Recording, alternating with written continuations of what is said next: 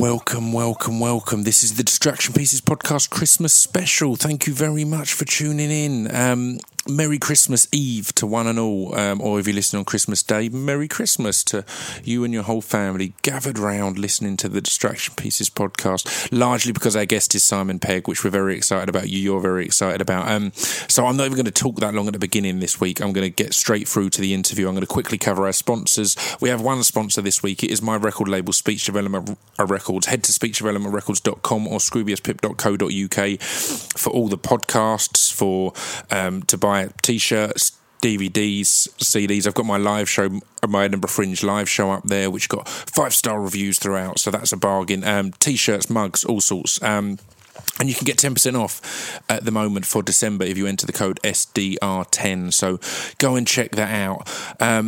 But now it's time for the Christmas special podcast. It was really, it's great to get to sit down with Simon. We hadn't caught up in a while, so it was a really good excuse to do so. Stick around at the end because I'm going to give a bit of a spoiler of some of the people we've got lined up for next year's Distraction Pieces podcasts, including the person I believe to be the best living British stand-up comedian, and just a load of really good people. So yeah, check that out at the end. But for now, enjoy Simon Pegg.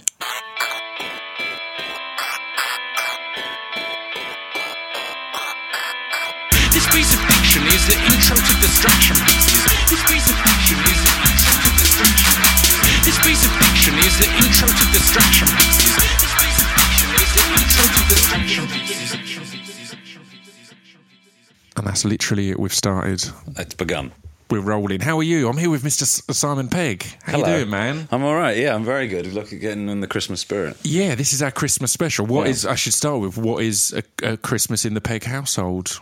It's already looking very Christmassy. It's nice. Obviously, spoiler alert, I'm not actually here on Christmas Eve. That'd be a wonderful thing. But yeah. We should have gone with that. That would have been great. We should have gone live. It's very family oriented, and I'm a massive, for such an angry atheist as I am, I love Christmas. It's I'm the same. Great. I think too many of my atheist friends let religion ruin Christmas for them. They get too angry about the fact it's a religious event. It's like, it's a good time. It's a great time. And also it's a pagan festival as well. It's like, I was talking to someone recently about the whole thing of, I think it was Constantinople was having to appease two groups of people, the Christians and the pagans, that's why Christmas is, it's like it's as much a pagan festival as it is. A friend of mine was saying recently that they're switching over, because they're so against the Christianity side of it, they're switching over to celebrating paganism at Christmas.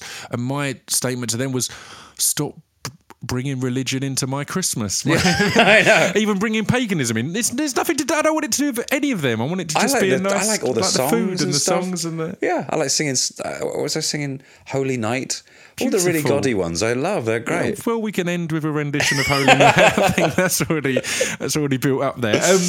We're going to talk about everything and anything, if that's okay with you. And I wanted to kind of start chronologically. I think the first time I saw you and enjoyed your work was in Big Train.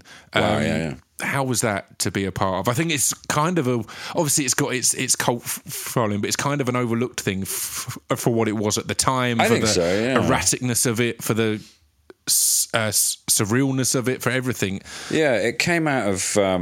I remember, I think I was about 24 when the Day-to-Day happened. Yeah.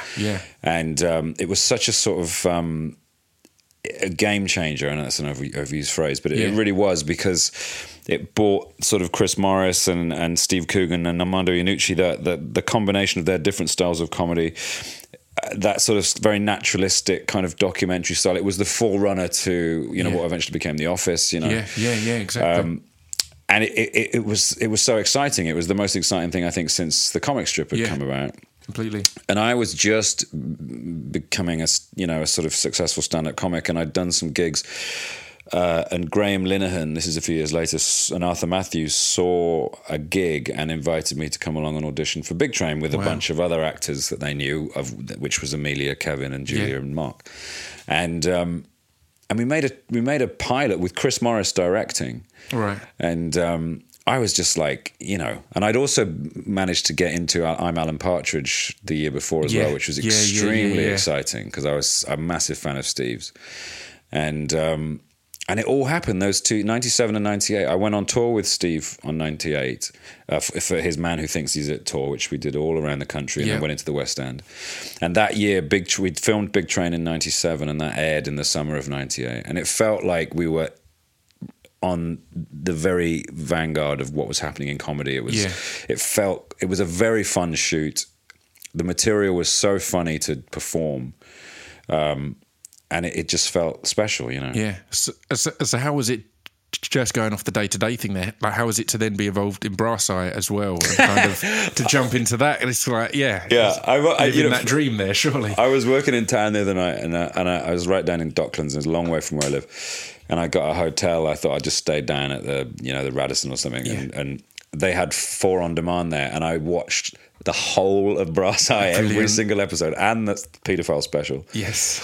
Just because it's still so good, so amazing to watch. I remember when Chris did Blue Jam with everyone in Big Train apart from me, and I remember feeling like, oh, why am I not in Blue Jam? Yeah, it's not fair. And it was called Jam on the TV. Yeah. And so he called me one day and said, can we have a cup of tea? And I was like, yeah, of course, because I thought he was amazing. And we sat down and he said, I'm going to do something really, really risky. Do you want in? I can't remember, Carluccio's, I think, in Fitzrovia. And I was like, yeah, all right. And he didn't tell me anything about it. He just said, this is going to get us all into a bit of trouble. Amazing. But, it's something that I think has to be said. And it's got to be the easiest pitch ever. Yeah. Going to do something that's going to get us in trouble. It's like, let's. Totally. And I remember the day after it aired, we all got named and shamed in the News of the World. Yeah. Rest in peace. And I was a bit worried. But you know what? It was such an amazing thing to be part of because it was a very daring satire. And it wasn't just about, people always going about, it was about the way the press sensationalized paedophilia. It was a lot more complex than that. It was about the way that we sexualize children and our own sort of, relationship with sexuality. And it was just incredibly bold and incredibly smart. And it caused such a fuss that there were MPs who hadn't seen it, who were saying, this is the most contemptible thing I've ever heard. It was incredible. I think Chris is the master of that, of kind of, I think Four Lions is another example. We're going to have Riz on the show in the new year, who was in Four Lions. And I remember Riz talking to me when Chris had approached him, and he was like, apparently it's just kind of mocking terrorists. And he was like, I'm a bit scared. It was like, but it's Chris, so I trust that when I actually hear more about it, it's exactly that. On all of these things, on the surface, it could be risky and offensive, but in reality, it's so intelligent and well written that it's such a good commentary on how we, as a public and as the media and everyone, kind of respond to these things. And I think Four Lions is a great example of with the paedophile Brass Eye special, it was about, because he spoke to an actual paedophile on that show and let him just sort of drill himself into the ground as completely stupid. And there wasn't, at no point was he trying to humanize that act of abuse. But in Four Lions, he makes a very good job of humanizing the terrorists, because we often are led to believe these people are just straight out evil villains, and what they do is utterly abominable and atrocious. But there's a misguidance there and a lack, a sort of dispossession that causes this kind of bizarre crusade. And he did a really good job of actually making them a bold and challenging thing to do there, of finding sympathy, finding the reason, which again is hugely important to understand. In these why things. not how can this happen? It's why does this happen? Exactly. So that's amazing. So obviously you got to work with those guys, and that was great. And then Spaced happened. Yeah. How was that? That it felt like just complete creative control. I'm sure it wasn't as simple as that, but it felt like you guys were just playing and doing what you wanted to do. And it was lightning in a bottle in terms of how it was made. I don't think it could possibly happen now, because it would go on to digital, or it would be this was back before the kind of the late 90s. It was 97 we started writing it, and I'd just done a show with Edgar for the Paramount Comedy Channel, which was the Paramount were basically showing like Seinfeld and American imports, but as buffers, they were trying to create domestic content. So they got a whole bunch of artists in, comedians, writers. There was Matt and Dave started on, Matt Lucas and Dave Williams started on there.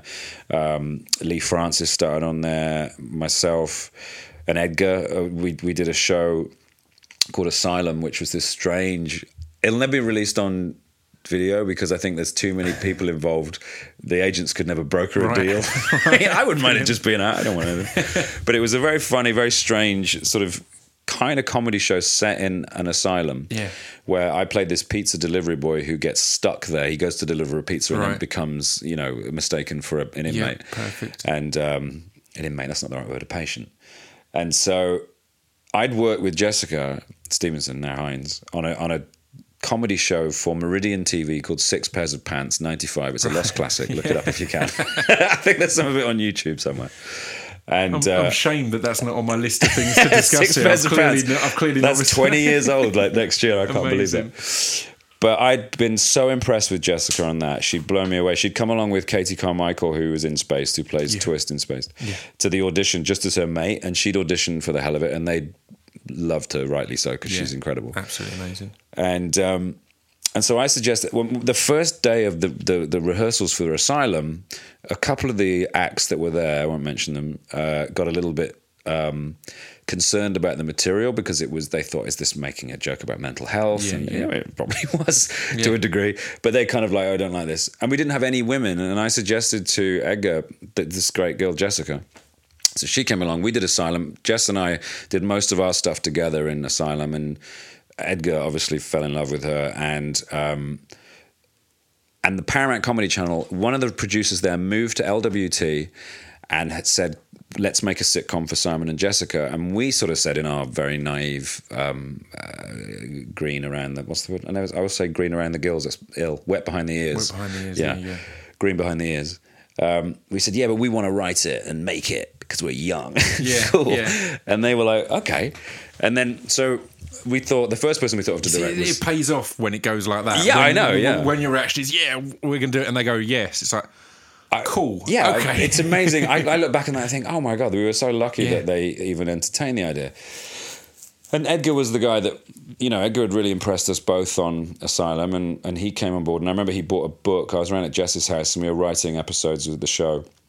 And he bought this book and he showed us the storyboards for the script. And it was like a piece of, it was a Shankara stone. He was like the third Shankara stone. It was like, this is it. This is how it's going to look. And because that's all Edgar, the way, the visual style of Spaced. Which is... And that became absolutely iconic. Like, it hadn't been seen before. Absolutely. And it just seemed to... I think part of it was the comfortableness and boldness of borrowing from other places, of referencing and things like that. Not that stupid thing the simple thing of realising everyone is influenced by a million things. So you can be proud of that and happy about it, and have these visual references, and also have completely unique and original stylings and the cutting style and everything in there. And expect people to kind of just keep up and get stuff. And the fact is, we were of a generation that kind of lived their lives through popular culture, and all our reference points in art and music and what have you, these characters in this show, they lived their lives literally through the prism of that stuff. So everything, so a trip to the shop would be like, oh, it's like an episode of such and such, or getting into a thing it was like The Matrix. What we did was we just literally showed that. And also it was very influenced by The Simpsons and shows like Northern Exposure, which had a kind of magical realism to them and stuff. And just by sheer luck, they gave us a series on Channel 4, on a main channel. Because the digital age hadn't started, so there was no E4 and there was no BBC Three. So that's it. You either get that chance or you don't, essentially. There's not the... And we went on after Friends on a Friday night. Oh, wow, that's amazing. It was crazy, but lovely. And it didn't make a huge splash when it aired, but it has since. It built and built. And again, I think its influence showed. So how was it working in that scenario with Edgar, with Nick, with Jessica? How was that kind of...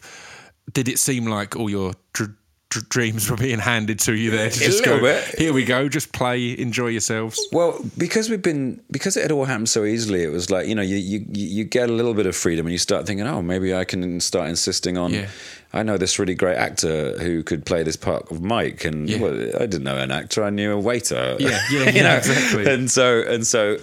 And I think they looked him up on Equity, and there was a Nick Frost at the time, and it wasn't my Nick Frost.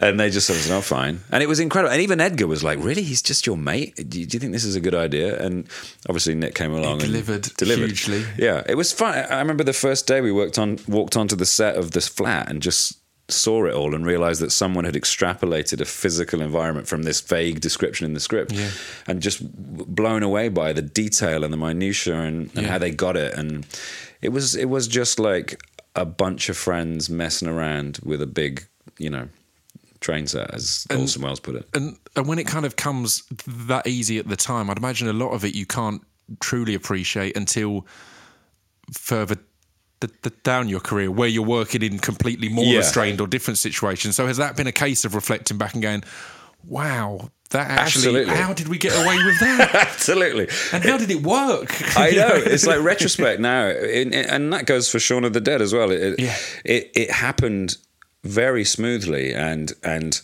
we were very fortunate in a lot of ways, in terms of the people that we collaborated with and the people that we met. And I'm thinking about Film 4 and Working Title, and the people that I had dinner last night with. The script supervisor of Shaun of the Rachel, Rachel Pryor, who I've now known for a long time. She's one of my great friends. I met her back then. And we tend to, you know this, you meet people and you like them and you just want to stay working with them. You build a kind of family around you. Yeah.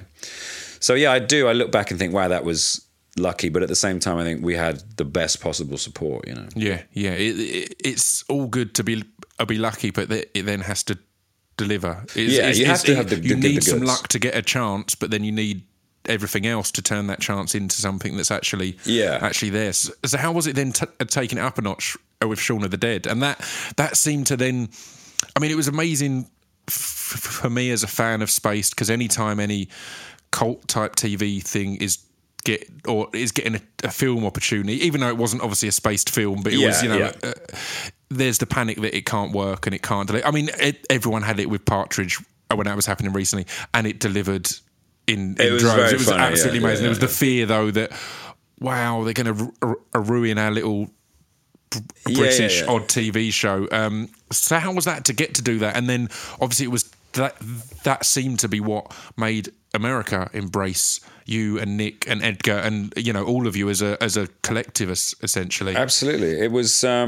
Edgar and I bonded on the set of Spaced on all our sort of movie touchstones, and we were very similar in our likes and realised how much we loved Romero's zombie films. And we did that little bit of Spaced where I'm kind of lost in Resident Evils, just so we could sort of, have a very tenuously create a little zombie sequence, And at the end of that day, we said, we should do a movie. Like, it was just available to us to do. Yeah. And so we, in the break between Space Series 2, we started to think about it between 1 and 2, and then we did it after Series 2. We wrote the script, and Film 4 kind of liked the idea. They were looking for new people, new talent, so they were very attracted to Edgar. It was always a film director. Yeah. When you watch his television, he directs television like film. People always say, why didn't you make a Spaced movie? And it's because the point of Spaced was that it was like huge things happening in a small place. It was like it's a television show. It's not a film. The minute you start putting those kind of techniques and those kind of the visual flourishes on the big screen, it's very at home up there. Yeah, it's where it's meant to be. Spaced is a Spaced movie. Yeah, Spaced is a kind of in a little place. Yeah, exactly. Yeah. But so what we thought to sort of transfer from the small screen to the big screen was we'd create something completely different and actually make a film. And we wrote it on Berwick Street in a really stinking sort of loft room that smelt like Soho. And Film 4 picks it up, they developed it, but then they went into turnaround because they lost money on a number of features and they had to kind of downsize a little bit. So very kindly, they gave us the film back. And I remember we were sitting in Starbucks on the day Joe Strummer died. Me and Edgar and Naira Park, our producer, we just all sat around, and Jim Wilson as well, who was from Film 4, who kind of came with us, actually. He just produced Under the Skin. Have you seen that? That was an amazing film. Yeah, amazing. Just thinking, what are we going to do? And Working Title, who we knew a little bit, we'd had a few meetings there, Eric Fellner and Natasha Wharton there, they said they would make it for us. And I think there were a few stipulations, but nothing terrible. It wasn't like any kind of artistic integrity was being threatened. Certainly not. I love them. They've been fantastic to us. And that was how that relationship started. And, May 2003, Nick and I started sifting through records in a garden in Crouch End. Fantastic. And then what happened was, I guess, it came out in April in the UK, and then we had Harry Knowles on Ain't It Cool News, which is the big movie website in the States. Right, He's a fantastic guy, character, big film nerd who really sort of was the first of the internet power players. To champion, to get on board. And he basically got the film a distribution by giving it such a massive word of mouth on the site, and it eventually was released in the US in November. Amazing. And then we got all these quotes from like Tarantino saw it, and Peter Jackson, and it was great. And I think a lot of those directors were very much like Edgar in that they were film fans who had become filmmakers, and they saw a lot of themselves in him, and so he just got all this support, and it was kind of amazing. Yeah. So how do you take all that in at that point when it's been that kind of not necessarily quick but constant a ride to wow, Tarantino is into our film? How does that hit you? It's weird. You expect these things to. I don't know what you expect to happen when you achieve some kind of goal or some fantasy comes true, whether you're supposed to melt or explode or what, but you don't. Life goes on, and you sort of, part of the thing about Shaun of the Dead was that it was about how even in extraordinary circumstances, normality kind of prevails. Even if there is an alien invasion, you probably are still scared of spiders. It's not going to change anything. You still have the same little kind of enmities between you and certain people. The whole thing with myself and Dylan Moran in the movie is that kind of, even though there's a zombie attack, I still hate David. Still the rivalry. Perfect. So in that respect, those kind of crazy things were happening, and you just sort of. I remember we were at the premiere of Shaun of the Dead in LA and at the ArcLight, which is a great movie place, sunset, and Quentin Tarantino came to the show, and Edgar had already met him and was the best pals with him, of course, and I sort of met him and sat with him, and then we went to the Cat and the Fiddle afterwards, just sort of English pub on Sunset, and I don't know, it was just all so normal. It was like nothing had changed. The world hadn't flipped over. It was just like, here we were sat with fucking Quentin Tarantino, and it was amazing, but absolutely insanely not insane. Yeah, and then really we went. normal. I remember, we went to he's got a really lovely movie theatre in his house, and we went there to watch something, and he had like a little picture of Nick and me and him on the side, and Nick and I were just like, the funny thing is, in 1994, Nick and I, one of our first dates, we met in 93. We went to see Pulp Fiction. Yeah. And we bonded over it immensely because we loved it so much. It's such an incredible movie. And that year, Nick bought me a Pulp Fiction T-shirt for Christmas with Jules and Vincent on the front, holding the guns up. Yeah. And then we found ourselves, in that man's house, the man who'd made that film, in his house, looking at this picture and not being able to compute how the hell any of this has happened. But it just did, I guess. How much of it do you think? I think a lot of people don't realise that so much of these things, such a huge percentage of it, this is going to sound stupid now, is just doing it. Yeah. So the fact that you said, let's write a zombie film, and then you did.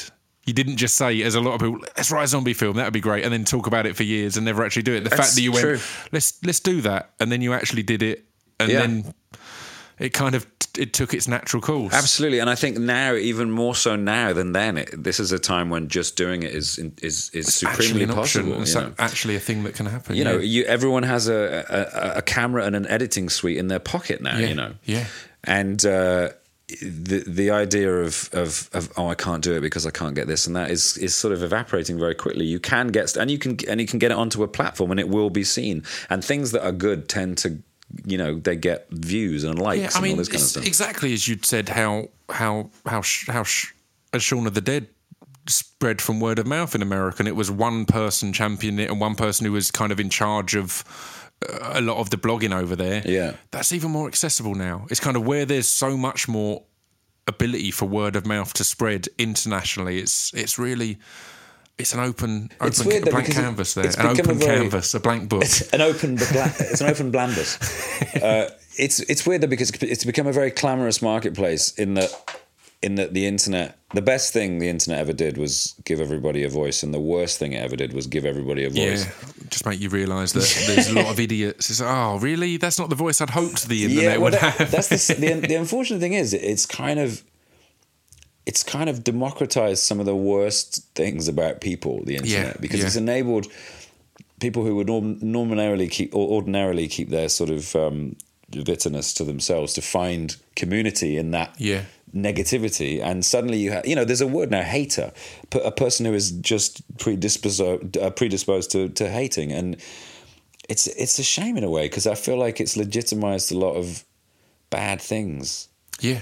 I think all of it. I think it's something that you could discuss for years and years, because I think it's so intricate. I think the invention of haters is horrible for the idea of a hater, but then it's also allows people to have the illusion that if anyone legitimately criticises something, that they're a hater. It's like sometimes you need to hear some stuff. Sometimes it's good to have that, but it's now easy to go, haters. It's like maybe not. Maybe you need to take a little bit of a lesson from that kind of, It's true. It does actually sort of cloud this field of constructive criticism, because you can dismiss it as being hubris when actually might be, there might be valid points out there. It's always interesting. Do you spend a lot of time online? Are you an internet fan? That sounds like a ridiculous question, but I'm a fan of a lot the of people internet. Avoid it. A lot of people, particularly in public eye, will choose to preserve their own creativity or whatever by avoiding. Do you embrace? Well, I just recently left Twitter. I deleted my Twitter, and I had a good 5 years. Yeah. But I started to question it more and more, because I just suddenly thought, I had a bit of a Zoolander moment when I just thought, who am I? I was looking into a puddle and I saw my reflection. Yeah. And I thought, why am I doing this? Because what I want to be is an actor. I don't want to be. I try very hard in all other areas of my life not to be a celebrity. Having to do press and stuff, you do sometimes have to go to the events. It's part of the thing. And if you don't seek it out, then you can sort of preserve a little bit of yourself. Whereas Twitter is actually a kind of personal celebrity generator. You create your own celebrity one person at a time. And I think for an actor, I suddenly thought, I shouldn't be doing this, because if I have a film come out, yes, I can sort of which is what I thought written initially, was I can use it as a promotional thing, which I would do, and that they would feel like, oh geez, I'm really hammering this, and people are going to be bored of it. But what if I have a film come out? I want people to go, oh, I haven't seen him for a while. I wonder what he's up to. Not, I know what he had for breakfast this morning. Yeah, I mean, because that's it. It's easy. It's easy to. It's easy to forget that everyone on Twitter is just a person, and everyone in these films and everything else. So it's easy for you to forget that you're not just a person, that you're an actor, that you're this thing. So a friend of mine, a Flux Pavilion, who's a musician, a producer, he had a similar recollection of his, or realisation. He was like, hang on, I make music and I've just posted about popping down to the shop for something. It's like, that's not relevant in any way to my music. No, if you feel it can lend to something else, then that's legitimate. But you forget that I'm just talking and treating it like all my friends who are on Facebook or Twitter or whoever. Yeah. But that's not who I am. I'm a public persona as well. So you got to choose if you wish to share that. I think I didn't leave because I didn't think, oh, Twitter's rubbish. I don't. I still I totally get the value of it, and some people for some people it's necessary. If you're a stand-up comedian, and I think this is where I kind of got into trouble, and your bread and butter is getting people to, you know, find what you say funny and come and see you, then it's great in a way because you can make jokes on it, you can publicize your tours or whatever. Because that's what your job is to be that person. You know, often, you know, stand-up comedians are, unless they play characters, but are generally themselves telling jokes or whatever. Yeah, of course. I think it is very worthwhile for a lot of people. But for me, I started to get a little uncomfortable with the degree of narcissism involved in Twitter, because it kind of, I started thinking, well, who gives a fuck what I say? Or, you know, the thing was when people started dying, I know that started a long, long time ago. Yeah. But it's been around. It's been around. It's not new. It's pre-internet. It's popular. It is pre-internet. You know, when someone died that I knew or that I respected, you'd feel compelled to write a little 140 character obit, you know, or sad to see them go, whatever.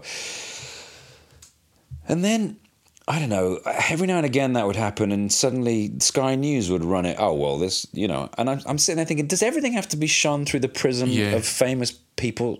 Just how does that legitimize anything? Yeah, it's crazy. I think it's one of the great negative things about Twitter. I love Twitter, but I am aware of the negative sides of it as well. And one of the great negatives there is that has become, or that can be referred to now as journalism, which is disgusting. The fact that people will report, here's a news story, and I'll go, I know that news story because that was a tweet, and you've written a whole article about 140 character tweet. You've padded that out, and that's been your research for today. That's been your journalism. You've got up and looked on Twitter. It's become like a resource for journalists to just like crib quotes. Yeah, exactly. And particularly when it's about someone, you know, someone who's died, I started to feel like, even I saw somebody died, and I said, you know, very honestly and without any kind of like, I hope someone picks up on this, sorry to see them go, and I saw it picked up on in the paper or something, and I was furious because I just thought, oh, I didn't put it on there for that, you know. I remember when Rick Mayall died, I was, you know, it was just terribly upsetting because I worked with him and I knew him and he was my hero as a kid. I loved him dearly, and I remember agonizing over what, because I couldn't say nothing. I had to say something. And I didn't want to write anything that could be picked up on. Such an odd situation that's a self-imposed and self-inflicted thing. You've chosen to be on this media network. Yeah, and now it's like, I remember I was talking about something once, and I don't know, I tweeted some asinine comment about something, and someone tweeted back me, don't you know Brittany Murphy just died? Yeah. Like, no, I didn't actually. No. And it was like I was lambasted for not making a comment. I've had the same. I've had issues before of tweeting stuff, having not read the news that morning. Yeah, I've and then stuff can then seem to be related, and it's not. It's completely unrelated. But yeah. I went to a t-shirt shop in Vancouver called Bang on the morning of the Boston bombing.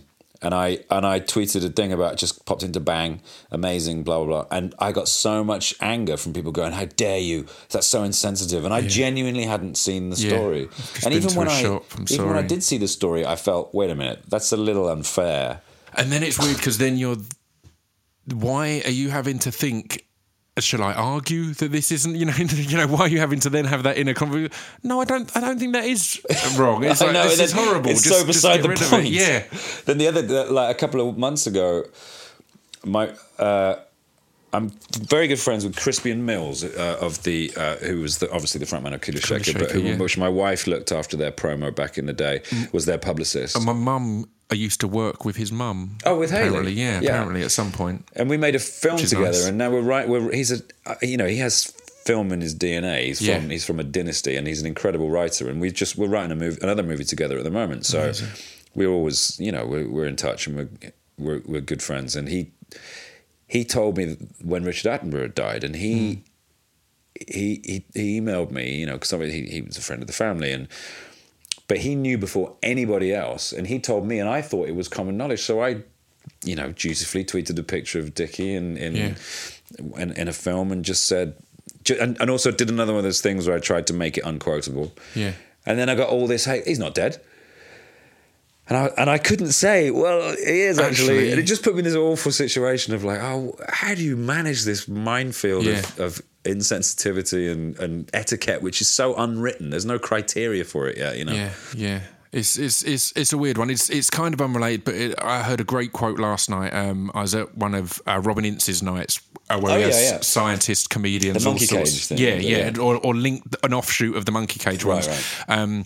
And he had a scientist there that was talking about cancer. He's a researcher, and he kind of started with, you know, obviously it's the sad fact that a 1 in 3 people will die of cancer, but the good news is the other 2 will die as well, just of something else. We don't know what that'll be. Could be anything. It's like, that's a brilliant fact that you don't think about when you hear these depressing. They're all going to. The other 2 are going to die as well. It's not just you. So relax on that. That's genius. How was it moving on from Shaun of the Dead to work on Hot Fuzz? Essentially the same setup and task, yet suddenly it's, I assume, a load more pressure, a far bigger thing, a far bigger deal, because the first one that didn't have to do well did amazingly. So, did you feel that pressure, or was it just kind of we know what we're doing. We've done a whole series with me and my mates. We've done a film. Yeah, this is just going to keep going. This is how they felt when they were making The Godfather. There was very little effort, just strolled along. Effort. It was a difficult second album. It was, you know, it's the same. I guess it's the same as, you know, when you write your first album, you put on every song you ever wrote, and then the second one, it's a blank slate. Cool. It was a harder film to write. We came at it with a little bit more wherewithal and know-how, and Edgar was a better film director, and we were both better writers, and we made, I think, a technically better film. Weirdly, though, we did a screening of a double bill of the 2 of them at the New Beverly in LA a couple of years ago, and we sat and watched it together. The first time we watched both films together in a long time. And Hot Fuzz was the one that we would change the most now. Right. There were cuts, and interesting. You know, Shaun of the Dead felt like wouldn't touch it. Hot Fuzz, it's 2 hours long, and there's a couple of moments that could probably get a little bit tightened up. Yeah. But nevertheless, it was hell to write, but enormous fun to make. Yeah. And it was, you know, to get all the people that we had in it, you know, these incredible stalwarts of the British acting community. Yeah, Brosnan was in World's End. We had Dalton in... Oh, Dalton, sorry. Dalton, it's another Bond. It's an easy mistake to make. Just a Bond. A Bond. We had a Bond in it. Yeah. And Edward Woodward, you know, it was one of Edward's last films, and Billy Whitelaw, and it was just such a great environment to make a film in. And we all went back to Wells in Somerset, where Edgar grew up, and it was enormous fun. And Paddy in that one was just the moustache line is just still going to be a highlight of all cinema. It's great. Paddy takes some cajoling sometimes, because he kind of when he watches himself, he's like, it's crap kind of thing. Yeah, and you know, because he's such a talent, and I remember he had a wobble before we started shooting. He wasn't sure he wanted to do it, and it's like, how can you not? You know, you are. It didn't take him long to talk him down, but he's always, you know, he's the first person to criticise himself. Paddy. Yeah, he's great. Yeah.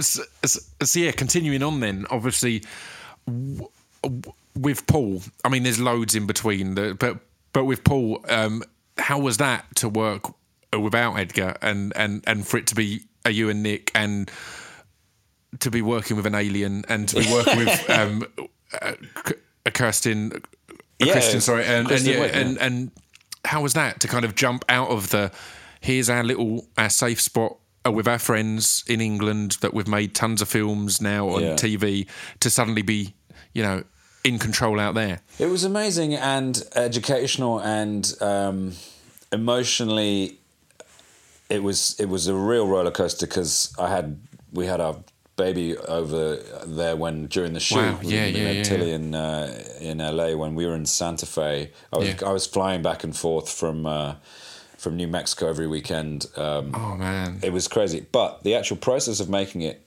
came from I remember we were all in the gardens in Crouch End making making Sean, and it was raining, and we couldn't get the scene with the records because the cloud and the sun was so erratic. We had to kind of, you know, obviously you decide what lighting kind of state you're going to do the scene in. Is it going to be sun or is it going to be cloud? And then you have to stick to that. Yeah. So you think, okay, let's do it in cloud, and the sun comes out for 12 hours.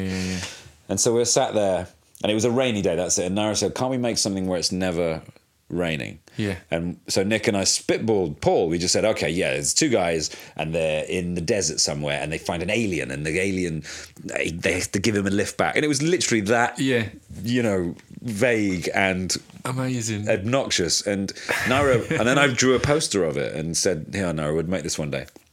And so, you know, like 7 years later, that's great. We said, let's make Paul, let's do it. So we wrote this script, which was, I think, a lot more edgy than what eventually became the movie. It was a lot more, you know, we were dealing with a much, much bigger budget than we've ever dealt with before. Paul himself cost, I think, $20 million. Just the effect of, which was, you know, is incredible, worth every penny. But definitely.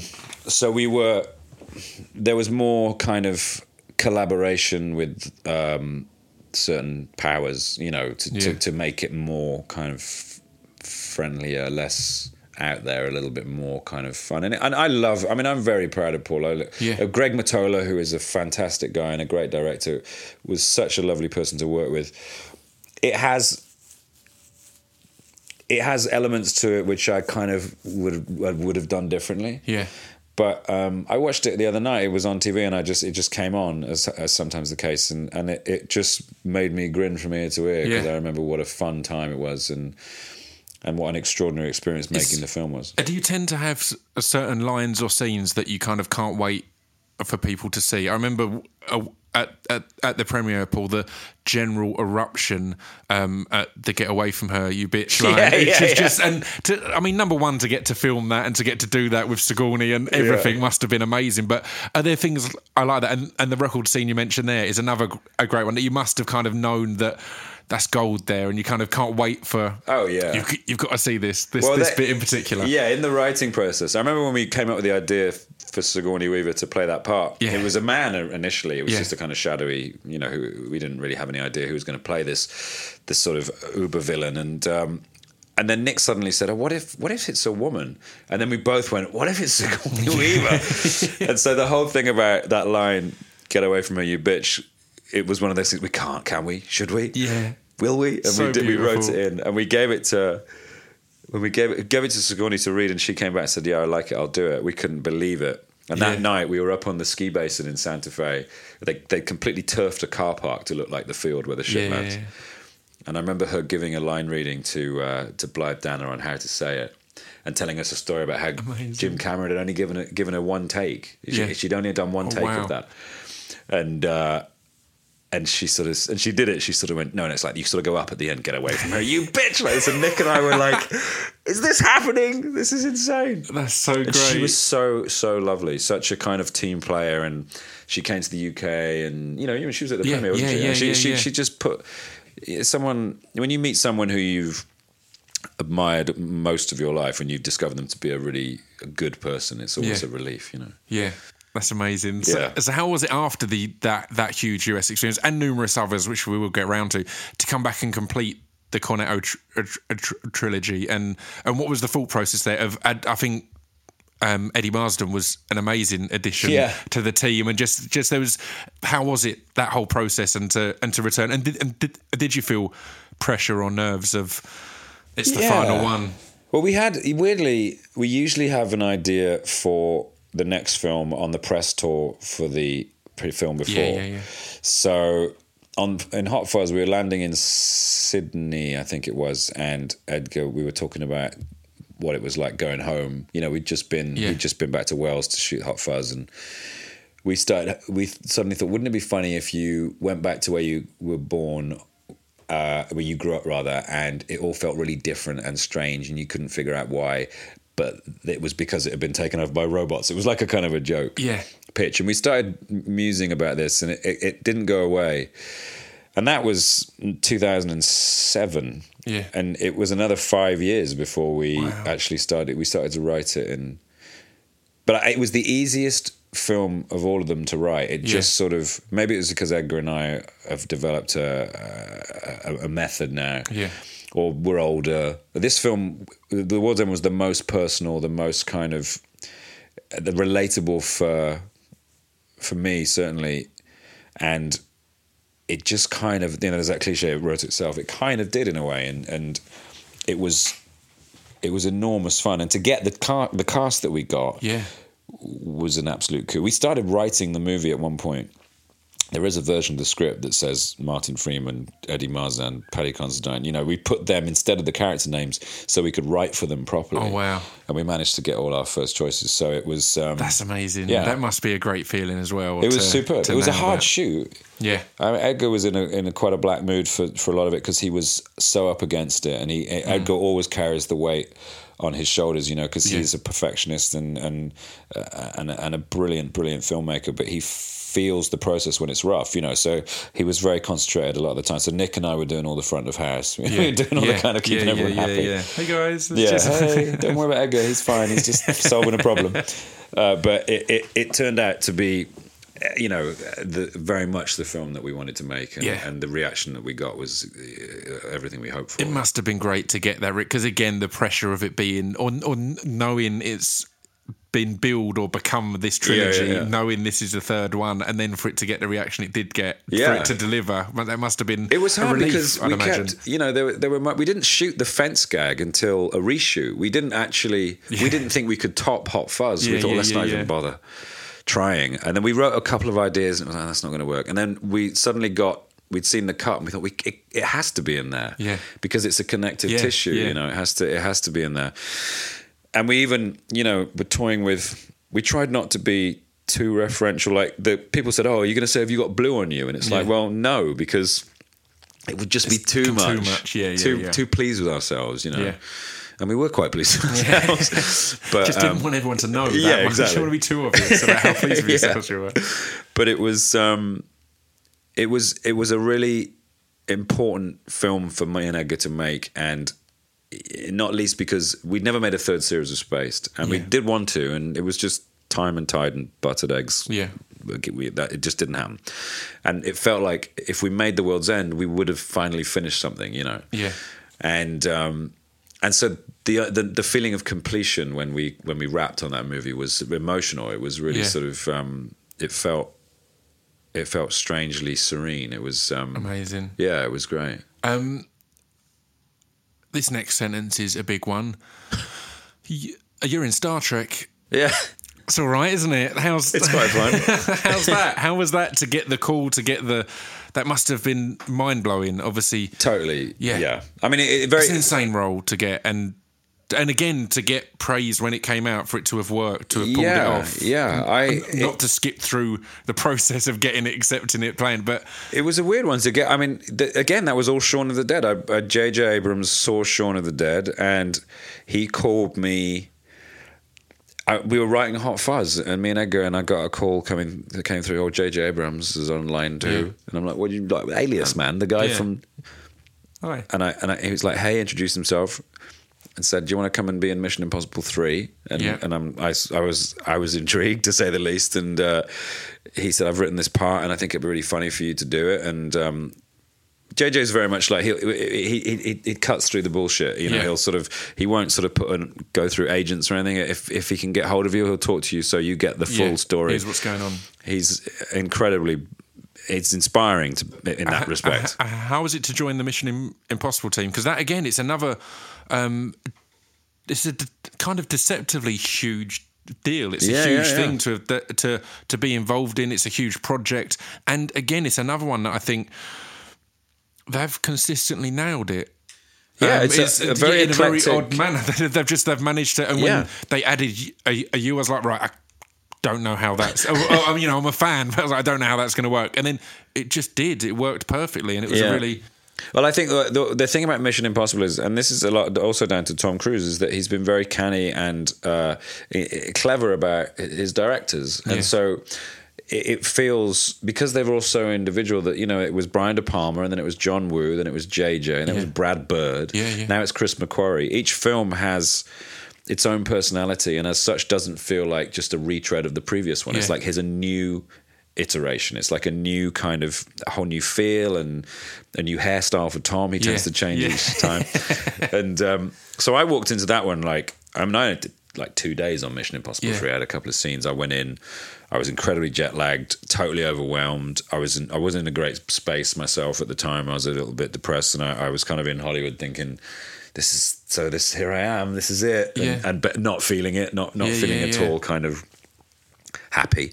And but I went, I had a great time, met Jay, loved JJ, enjoyed the film, went back, did another day when I was in a slightly more equipped to kind of fathom it all. And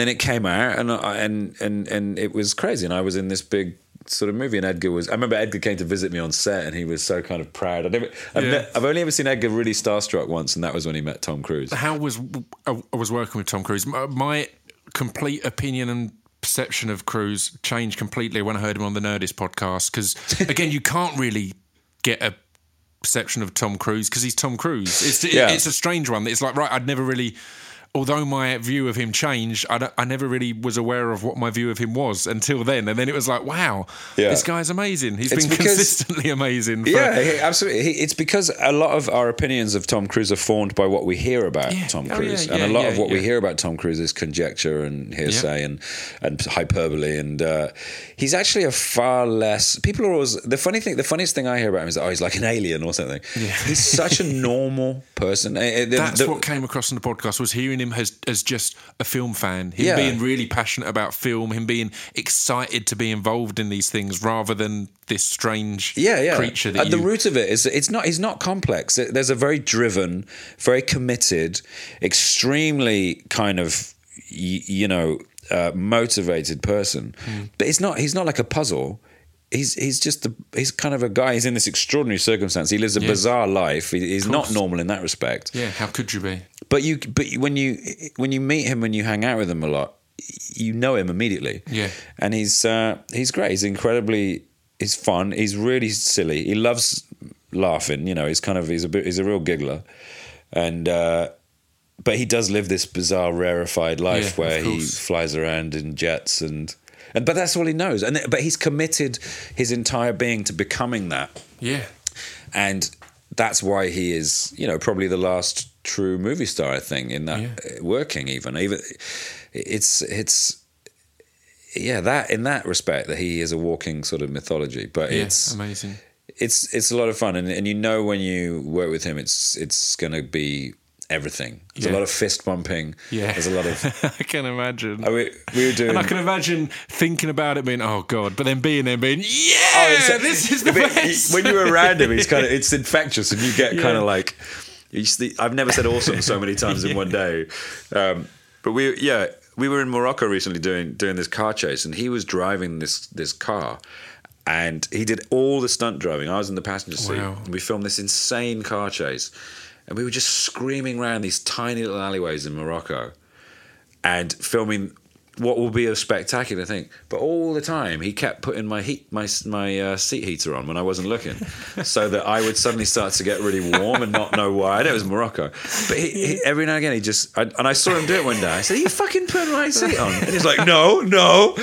And then it became a little war between us of who would put each other's... Brilliant. I ended up going to get a little bit of tape and putting it over the light on his heater so he couldn't see that it was on. Nice. So on one hand he's like a kind of, on the other hand he's a silly child. So how was it then working with JJ on something as huge as Star Trek? That was a weird one, because I got an email from JJ. I know they were I knew they were casting it. Yeah. I knew it was happening, and I didn't think for a second I'd be in it, because I figured it would all be bright young things, which it is to a degree. And then I just got this sort of exasperated email from JJ saying, "Oh, do you want to be Scotty?" And I kind of I got angry at him. I was like, "What? You can't say that. You can't you can't just say that. Yeah. Give me something." And he said, "Do you want to do it?" And I kind of thought about it for like 3 days. I agonized about it, because I thought, "Oh no, am I going to be Scotty for my entire life?" and all this kind of stuff. And then JJ, he just said, "Look, what's the worst thing going to happen? Every couple of years we get to make a film and hang out, and it'll be fun." And I thought of course. And what's wrong with being Scotty your entire life? It would be amazing. And again, it's another one that it blew me and everyone away that it delivered despite every character being so established. Like, we know these characters as other people in other worlds, and it was completely different but still completely true to what it had to be. I think Urban killed it. And there was a lot of just everyone that are playing such iconic characters. Scotty is iconic, you know, but it felt okay. It felt weirdly okay. You didn't sit there feeling this is awkward or not right. It felt weirdly I think because right. it was a very clever way of you know, rebooting. I know we hear that word all the time, but you know, to create a different sort of reality, really, where all those characters can become fresh again, and you know, all bets. This isn't what we saw on the TV show. These are the same people, but this is them in a different strand of time. So completely. It was a very clever way to bring them back. And what we all realised we had to do was embody the spirit of what those actors had created, but not impersonate them. Even Carl, who does the closest thing to an impersonation, because DeForest Kelley had that real gruff kind of, and he plays that beautifully. But it's not a parody. That's what was amazing about each performance. I felt was it was respectful of what had come before, but it wasn't just doing an impression of these people. It was kind of it was removing the actors from it and playing the characters. Yeah, so the character remains the same. The character is there. You're not doing an impression of that actor. You're doing an impression of, or your interpretation of how they, how that character. It's like, came up and was he's a doctor and he's from the south, and he's an engineer and he's from Scotland, and I did what James Doohan did, I guess, which is to read the character bio and come up with, you know, because if you start doing. I mean, we do get to say a couple of the, that kind of, the engines, can he take it, that kind of stuff. But you don't want to ever, particularly as I never got to meet, I did meet James Doohan weirdly at a comic convention in 2005, never knowing that the future know. But I became friends with his son, and I was always very keen for Chris to know that I was filling his dad's shoes as best I could, and not trying to do anything other than pay the greatest of respects to him. You know? Yeah. So what's JJ up to these days? He's not got anything that you might be interested in being involved in any way, and any emails or phone calls going through? He's just Well, I happen to live fairly close to the M25, so it's not a difficult journey for me to go to Pinewood, which I did several times this summer, and it was quite an incredible. You know, I completely abused my friendship with JJ in that I became known as the Star Wars squatter. Yeah. And it was extraordinary to see, to go down there and see it, you know, being made and being made with such love and attention, care and attention. And it was extraordinary. And I feel like it couldn't be in better hands. It was very exciting when the trailer came out, because you know, I'd seen a bit of it being made, and you know, to see people's reaction to BB-8, the rolling droid, was, you know, because he was gonna blow people away. He really is, and to see all the practical effects, to see what I feel like is that with CG, it was a little bit like synthesizers. When synthesizers happened, everybody was like, "This is it. Guitars are dead, drums are dead. It's all going to be synths." And then eventually, you know. It found its way into the pantheon of musical instruments, and it became part of the process. It wasn't the be all and end all of everything. CG, it was the same thing. Everyone was, we'll just CG. We'll just use CG. That's it. Everything else is gone now. Nothing. You don't need masks or models anymore. And that period now has come to an end. And all the while, the physical effects industry has just been slowly improving and reinventing itself and coming up with new techniques, so that this film will showcase a whole new era of prop making and reality that's going to suddenly feel so kind of keen and vital, because it was there on the day. The thing that CG has a problem with is presence, you know, is actually... And it's... I say that having done a movie with a CG character, you know, what Double Negative did with Paul was create an incredible sort of, you know, very physical presence. They did see that the thing with Paul, that they'd animate stuff around him, socks on the floor, things that you wouldn't think were CG. So to bring it all into the room, it was very, very clever. That's great. And CG, and I'm not kind of like, CG bemoaning it. It's not. It's an extraordinary tool. I think with all of these developments, they need to have their moment of explosion and then to be used artistically and well. I think I argue with people all the time who say, "Oh, I hate 3D." I think it's ridiculous to hate a whole thing. It's like when 3D is used well, Dredd used 3D beautifully, and like numerous other films. When it's used well, it's another amazing tool, but not everything has. And same with CG. When it's used well and used correctly, and it will continue to be a beautiful addition, but not everything. It's great that people are realising that not everything has to be CG. You can have and there will be, I mean, you know, there will be CG in the new Star Wars, and it will be done really, really well. And but the combination, I mean, you look back at Jurassic Park, it still holds up. It's 20 years old, that film is. And that T-Rex sequence still holds up, and it's because it was a big animatronic dinosaur. Are you excited about a Jurassic World? I am. I found the trailer a little bit. I was, and this is, you know, I'm sure it's going to be great. The trailer felt. I think what they did, and they did it with the Terminator trailer as well, was they did. There was a lot of nostalgia in it, so they linked back. There were shots. The shot of the Gallimimus dinosaurs running across the field was almost exactly the same as when they were chasing Sam Neill. And I felt like, oh, you don't need to do that. You could show some new stuff. Of course I am. I'll go and see it, absolutely. But the trailer didn't blow me away. Yeah, no, I'm the same. I kind of had, though, that I think because of who was involved and because of I love Chris Pratt, I love a lot of the people putting this together. I felt they could have showed me anything in that trailer and I'd still be... All they had to show was a release date at the end of it. That had me going... Like a teaser. It's almost here. That the was Star kind Wars of one enough. was, you know, that was had to do a teaser trailer. You show nothing and everything. What are you most excited about at the moment? Is there anything kind of on the cards other than Star Wars that you're like... Well, we just got... This is a fun season for me because as a BAFTA member, I get to get sent all the screeners, you know. And Inherent Vice just arrived, which is the Paul Thomas Anderson film, which I cannot wait to see. Yeah, it's exciting. I watched the other day. I watched Mr. Turner, which I thought was incredible. Yeah.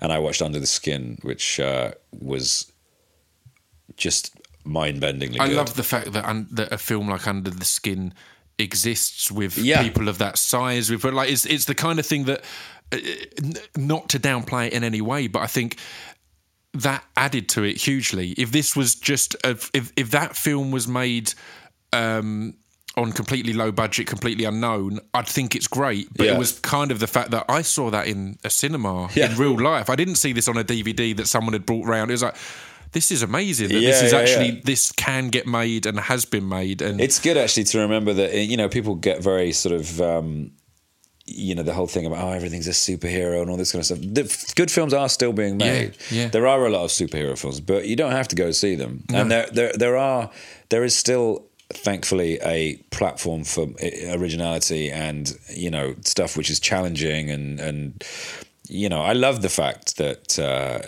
there would have been roomfuls of people just staring at the screen, watching, just being completely terrified and disturbed by that movie, because it shouldn't always be easy. You know? I completely enjoyed looking around the room whilst watching it and seeing a lot of some people confused, some people like, what is this rubbish? Some people like, oh my God, this is the most amazing thing I've ever seen. So I mean, more and more I feel like, you know, I want to do stuff which isn't necessarily comfortable. You know, with Sean and Hot Fuzz and The World's End, they all end with kind of slightly downbeat endings, because it's not always a good thing to leave the cinema happy. Yeah, because then you forget what you've just seen in a way. If you're challenged, even if it's only slightly, like Shaun of the Dead, there's that weird thing of his friend's dead, but he's still with him, and does his missus know? And is this right? And is he going to end up getting bitten? And in Hot Fuzz, there's this weird sort of, you know, the regime of the NWA has been replaced by this slightly fascistic police state where our heroes are now these kind of slightly worrying hippie bashers. And at the end of The World's End, you have this bizarre thing where Gary seems to be fighting against humanity, you know, when he spent the whole film saving it. And I like the idea of upsetting people a bit. Yeah, completely. This is going to annoy everyone listening now. Remind me at the end. There's a comment I need to add to that I can't do on record at the moment. But there's something I wanted to that's along them lines. I'm just doing that as a teaser now. Yeah. But it's about something that's not announced yet. But can we talk a little bit about comics. Yes. You're a comic book fan. What do you enjoy? On the podcast, we've had Warren Ellis, we've had Alan Moore, and kind of are looking to get more along the line. It's something that people seem to engage in. What comics were you into as a kid, and kind of what are you into now as a grown kid? I was always a fan. I used to get the Marvel, the UK Marvel Hulk weekly in 1977. That was the first sort of Marvel title that I got, and that had in it weirdly a strip called Night Raven, which Alan Moore wrote. It was like progenitor to a precursor to V for Vendetta, and I always remember being completely terrified by it as a 7-year-old kid because it was Alan Moore writing. Yeah, that's how he writes. Yeah, and then I grew up, and then 2000 AD and various titles and graphic novels. And I tend to read trade paperbacks now. I don't read as many comics as I used to. I certainly don't collect them anymore, just because I have other things to do now. It's not I haven't grown out of it. I still love a good comic book. But yeah, someone like Alan Moore is someone whose genius I marvel at. Consistently great. Yeah. How was it? I mean, this is going to annoy people now because I've mentioned it in three different podcasts, but it's one of my favourite books in recent years, and part of the reason I had it recommended, and when I flicked through on the opening page, it talked about how the first or one of the characters is based on Mr. Simon Pegg, and you wrote about The Boys. It's one of my favourite books of recent years. How did that come about? What was it? Did they kind of just it's Garth Ennis, and was it just contact? No, it was. Is it all right if we we have? Or what? It was Derek Robertson who was the artist. Of course it would be. Yeah. Who based We Huey on Me, and I think he'd seen Spaced, and I always say it's kind of like a backhanded compliment because it's like he thought, he'll never. It's not like he's ever going to get famous. Yeah. But I ended up having to sign a DC got all, but when DC still had it, it was too hot to handle for them eventually. But they sent me a form to sort of like allow them to use my likeness without me ever suing them. I should have just said no, but not that I ever would. I just heard about it and thought, that's nice. That's cool. Yeah, exactly. How flattering. And again, it's the wonder of the real world versus the lawyer's world and the celebrity world. It's like, in reality, you'd hear about that and go, oh, wicked. Exactly. Whereas someone somewhere, an agent or something, might be going, well, we need to look into this. This is like, panicking. No, it's cool. I remember it's when I was on the set of Star Trek Into Darkness, and I said to, I was sat with Peter Weller, who plays the sort of admiral, the evil patriarch, I guess, in the movie. And I said... we were just chatting. I said, have you ever heard Silver Bullet, 20 Seconds to Comply? He was like, no. I went, you should listen to it. It's brilliant. It's got loads of samples from RoboCop in it. And he went, what? And I went, fuck. Oh, no. And he said, was it my voice in it? I'm like, I can't remember. I suddenly panicked. I suddenly thought that Silver Bullet would get sued retroactively. I mean... We're just over the hour mark, so we'll start to wrap up soon. But music's a good point to kind of talk about, because that's how we kind of got in contact, because you and Twitter, I guess, you and Nick were doing a takeover on Six Music, and you played one of mine and Dan's songs, and that was amazing for us, again, forgetting that people that we're fans of are fans of stuff as well. So it's kind of a beautiful moment to go, all right, I like you too. So you've always been a big music fan. What's been your... Yeah, well, my dad's a musician. You can probably hear my dog's barking in the background there. Yeah, no, it's good. I like it. My dad's a musician, and he's always been... I've always been around music growing up, and it's continued to be an extremely important part of my life. Six Music, talking of which, I think is such an extraordinary resource at the moment, because it's suddenly there is a radio station which is to other radio stations what John Peel was to other DJs. It feels like the only radio station really that should be listened to. Do you know what I mean? Yeah, it kind of is. It's allowed to blaze a trail. Yeah, and I listen to it all the time because I get to hear all my new music generally through that. I get to pick up on what's happening, who's coming through, and so because I try and stay. There are bands which I've always liked and always will like, and Beatles and Pixies and of course. whoever, Nirvana or whatever, just a band, but nevertheless, and so it's kind of it's just an ever changing, ever moving thing. It's I remember I think the video I saw for Look for the Woman, I think it was on MTV, was just on one day. This is going back now when we got into You.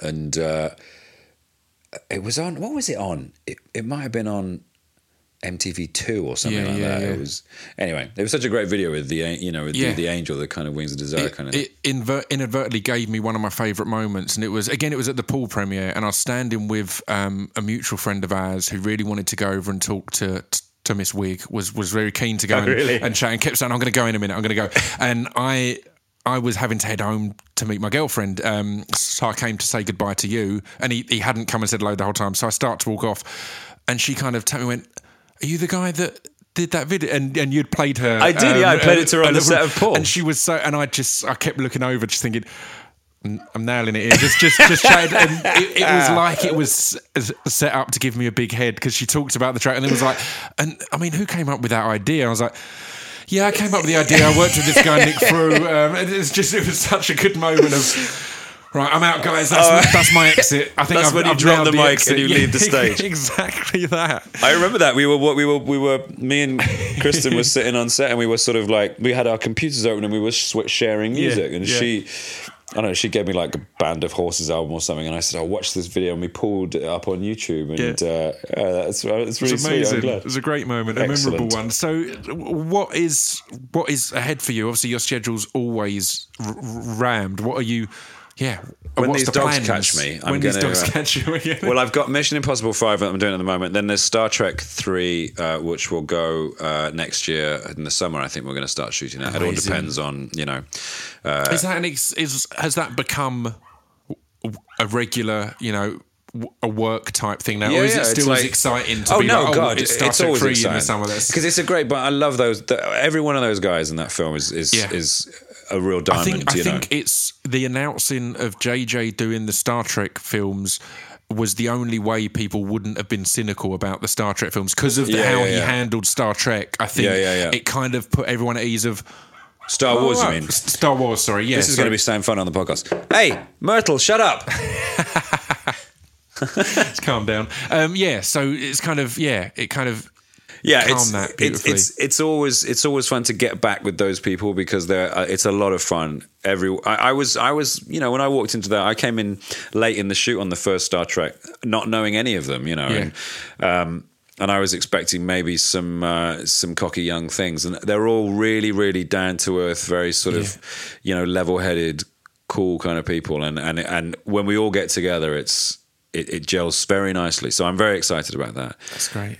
And a couple of films are coming out. I got this Monty Python one's coming out. The Absolutely Anything is going to be out, and this film I did, Man Up, and so a few things, bits and bobs. That's exciting. Well, thank you very much for allowing me here to chat. It was a pleasure. Thanks for coming. We'll now run across the fields and be chased by dogs.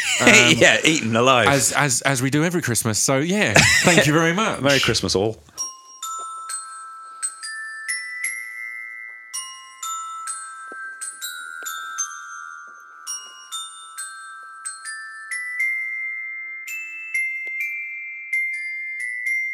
You've been listening to Scroobius Pip's Distraction Pieces. There we go. The Christmas special Distraction Pieces podcast has come to an end, and it's an emotional one, ladies and gentlemen.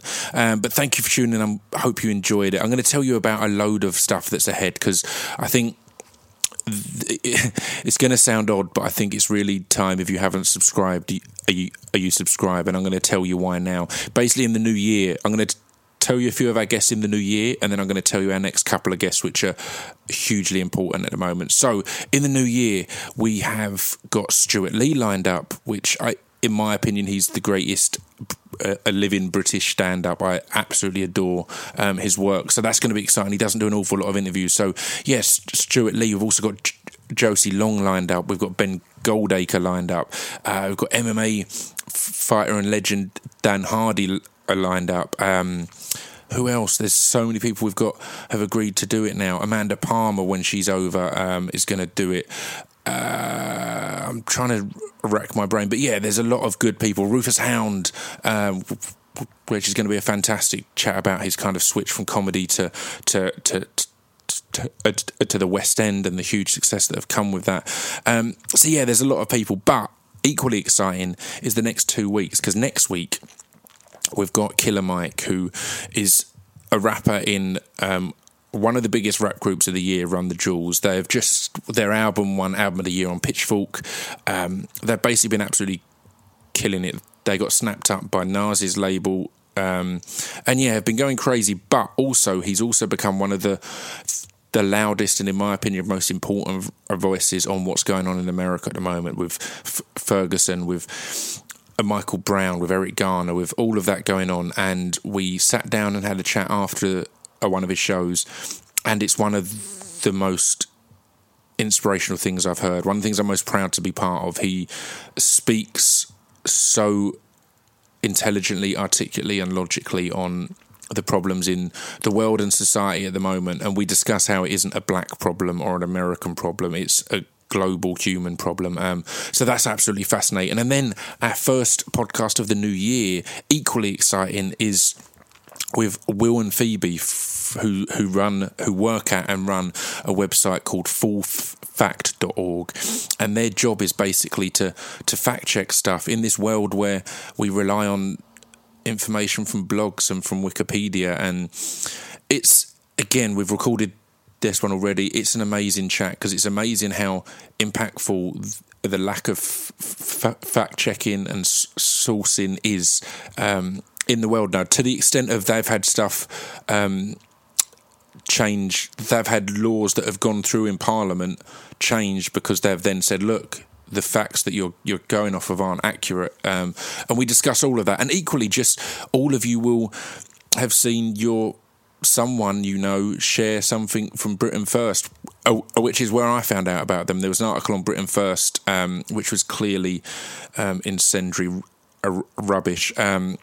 And they had a page on that explaining the actual facts behind it. So, yeah, really exciting ones coming up. I hope you enjoy all of them, and hope you keep subscribing, downloaded, listening, enjoying on Acast, which I'm sure a lot of you are on now. I'm loving that. Basically, if you don't know, I've mentioned it in previous podcasts. If you don't know, if you're listening on the Acast app, or I think I've put it on the website now, and I've updated as many as I can. While we're talking, a little kind of links will come up for more information on what we're talking about if you want them. Now, I have to go through and put these in personally, so they take a little while. So a few of the older ones are taking a while to update and get the links in, but all the new ones are being uploaded with links in. So in this one, for example, where we were talking about Big Train, there'll be a link leading you to more about Big Train, or to buy the Big Train DVD, and so on and so forth. So yeah, that's really exciting. So check Acast out. The app is free. I love it, but I'm not going to hard sell it to you, because that's not my job. So yeah, I will see you all next week, hopefully. Have a good Christmas. Be good. Be nice, not naughty. And I'll see you next week for the Killer Mike podcast. So check that out, and see you in a bit. Bye. Actually, before I go, I should also mention that you can hit me up at ScroobiusPippi on Twitter, because despite Simon deciding that Twitter is evil, I still love it. So it's at ScroobiusPippi on Twitter, Instagram, and Facebook.com/ScroobiusPip. Come request guests, chat, generally interact, and have a great Christmas.